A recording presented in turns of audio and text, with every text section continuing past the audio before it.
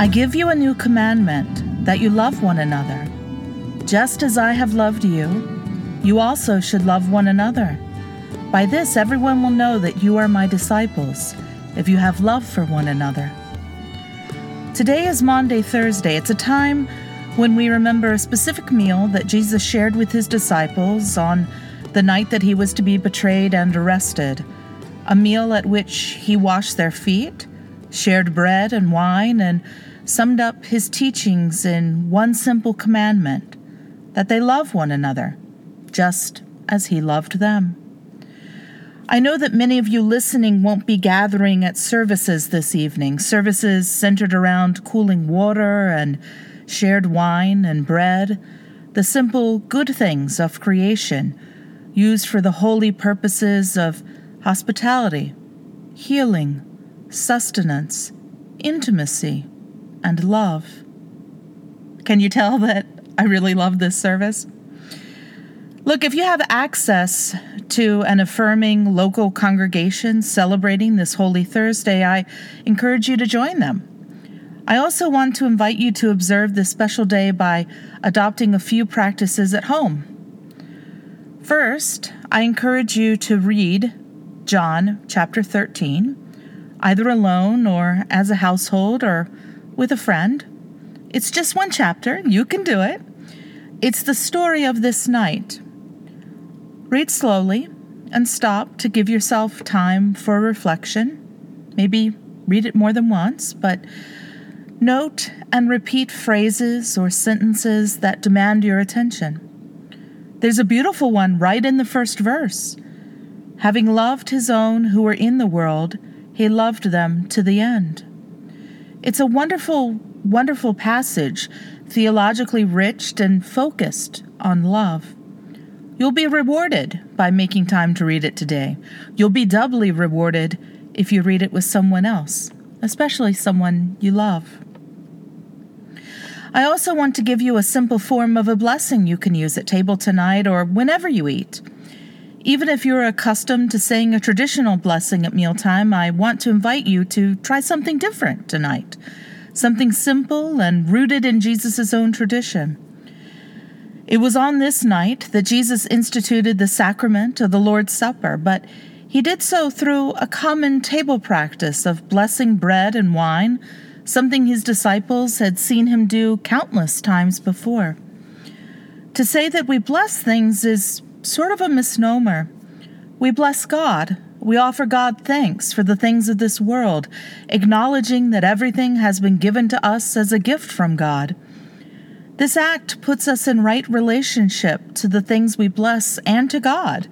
Our expression of thanks reminds us of our dependence on God's grace, and our act of blessing heightens our awareness that these gifts that we have from God should rightly be used toward God's purposes. The things we bless don't become more holy, but by recognizing God's activity in creation and in our lives, we respond by using those gifts toward more holy ends. So I invite you tonight, either alone, with friends, or your household, to share the simple good things of bread and wine. This isn't a sacrament, although you might find yourself in communion with God, creation, and one another. But as you share bread at your evening meal, offer this simple blessing. You are blessed, Lord our God, King of the universe, you who bring forth bread from the earth.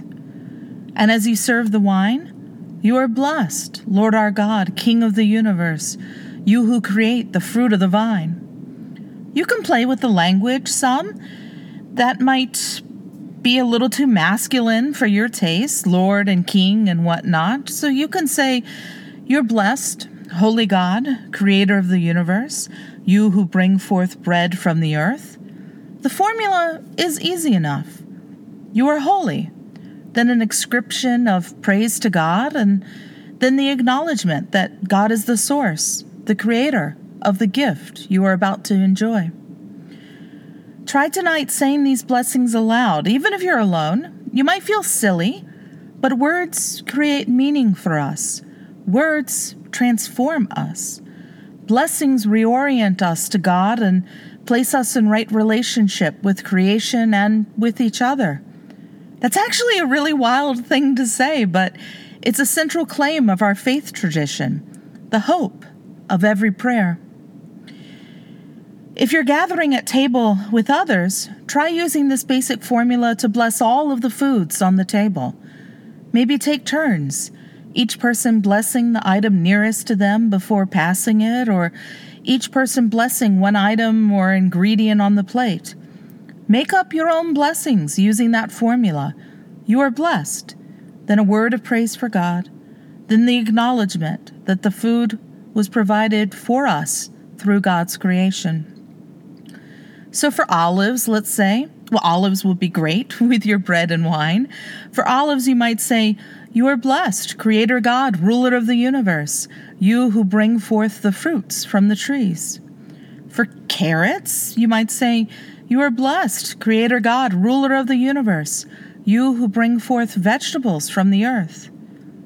There's not a wrong way to do it. You are simply bringing to mind the origin of the food you consume as the gifts of creation offered to us by our Creator. You might feel silly. You might giggle. That's okay. Laughter can be a holy thing, bringing us nearer to each other and mimicking the joy of God in creation. It was on this night that Jesus said, "I give you a new commandment, that you love one another. Just as I have loved you, you also should love one another. By this everyone will know that you are my disciples, if you have love for one another." May you be blessed and be a blessing. Love yourself, love God, and love one another. Amen.